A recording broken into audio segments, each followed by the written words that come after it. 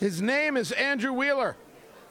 He is the official head of the Environmental Protection Agency. Tony Katz today. So good to be with you here at CPAC, the Conservative Political Action Conference. Sir, congratulations. Thank you. On being the official guy, the capo di tutti capo over there. I think that if I could just start quick and then we're going to continue, how would you describe the mission of the EPA in an elevator pitch?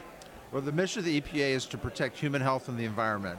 But under President Trump's leadership, what he asked me to do was to continue to clean up the air, continue to clean up the water, and continue to deregulate in order to help promote job growth in our country. And we're doing all that at the same time. We spoke with the Secretary of Interior, David Barnhart, and again, it was a conversation about regulation. But when people hear a reduction of regulations, they say, oh, you don't care about the water, you don't care about the air. That's the top line that you hear. Give me two regulations in 30 seconds or less that have been reduced that have helped Americans build a business or build their lives. Sure. So the Obama administration did two regulations. We replaced both of them. The Clean Power Plan for the electric power sector, which would have caused electric prices to skyrocket, 50 to 100% increase for all Americans. And their Waters of the U.S. rule, which would have caused almost every single water puddle in the country to be regulated by the federal government. We got rid of both of those. We replaced them with common sense regulations that follow the law and follow the court decisions. For the Waters of the U.S., we are for the first time defining it so that any property owner can stand on their property and tell for sure whether or not they have a federal waterway on their property. Yeah, the WOTUS rule is kind of incredible. We continue our conversation with the EPA Director, Andrew Wheeler. You talk about the reduction of regulations and you talk about energy.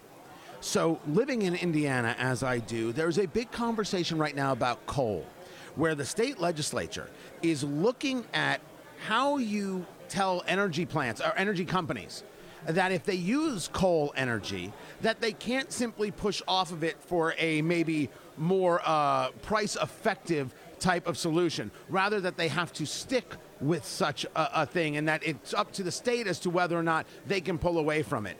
As a conservative, I look at that and say that's the federal government, or the state government in this case, getting involved in supporting the coal industry. I don't think we should be attacking the coal industry as the EPA was doing under President Obama, but I don't believe in propping something up when there might be other options and opportunities. Where does the EPA stand on what's going on in Indiana, and should state legislatures, whether it's Indiana or other places, be propping up industries like coal? Well, first of all, you're right. The Obama administration went after coal and has really decimated the coal industry in this country. I don't think it's EPA's responsibility or job to pick what people use for fuel sources. That's traditionally been more at the state level. So I don't have a problem with states trying to decide what is the best fuel mix for their states. I grew up in Ohio, right outside Cincinnati. And I remember when I was this was 1978, when I was in 6th grade, we had a really cold winter that winter. They shut down the schools for over a month because they couldn't get enough natural gas into the community to heat all the schools and factories. So they shut us down for a month.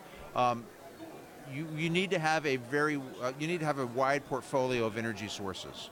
If you rely solely on one type of energy source, you can have problems when you have a winter vortex or a summer heat span.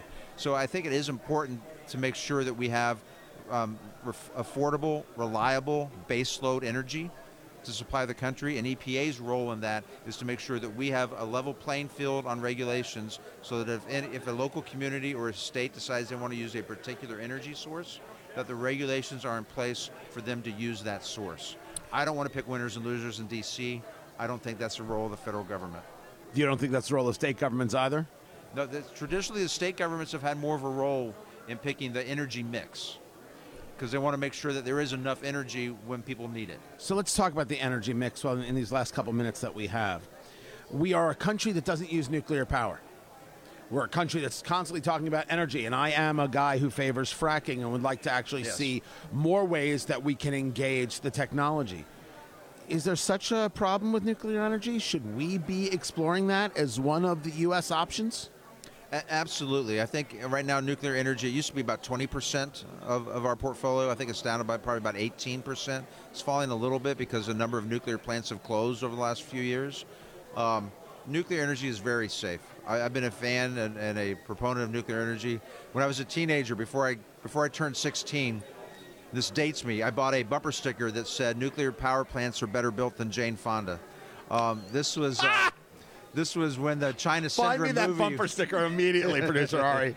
This was when the movie China Syndrome was in the movie theaters. So I've been a fan of nuclear power since I was at least 15 years old. And I think, by the way, use Michael it Douglas, safe. Jack Lemmon, great Yes. movie. Great movie. A must Well, watch. It was a fantasy movie. Right? but you think that you wouldn't be opposed to the idea of the United States increasing. You think that's a possibility to deal with an energy future? Yes, Nuclear has that absolutely. role. I'm a big supporter of nuclear energy, and I think we need it. I think it's a clean energy. We have to deal with the waste issue is the biggest problem. But no, I think the nuclear energy should be definitely part of our portfolio going forward. That is Andrew Wheeler. He is the director of the Environmental Protection Agency. I'm glad you had the time, sir. Thank you so much. Thank you.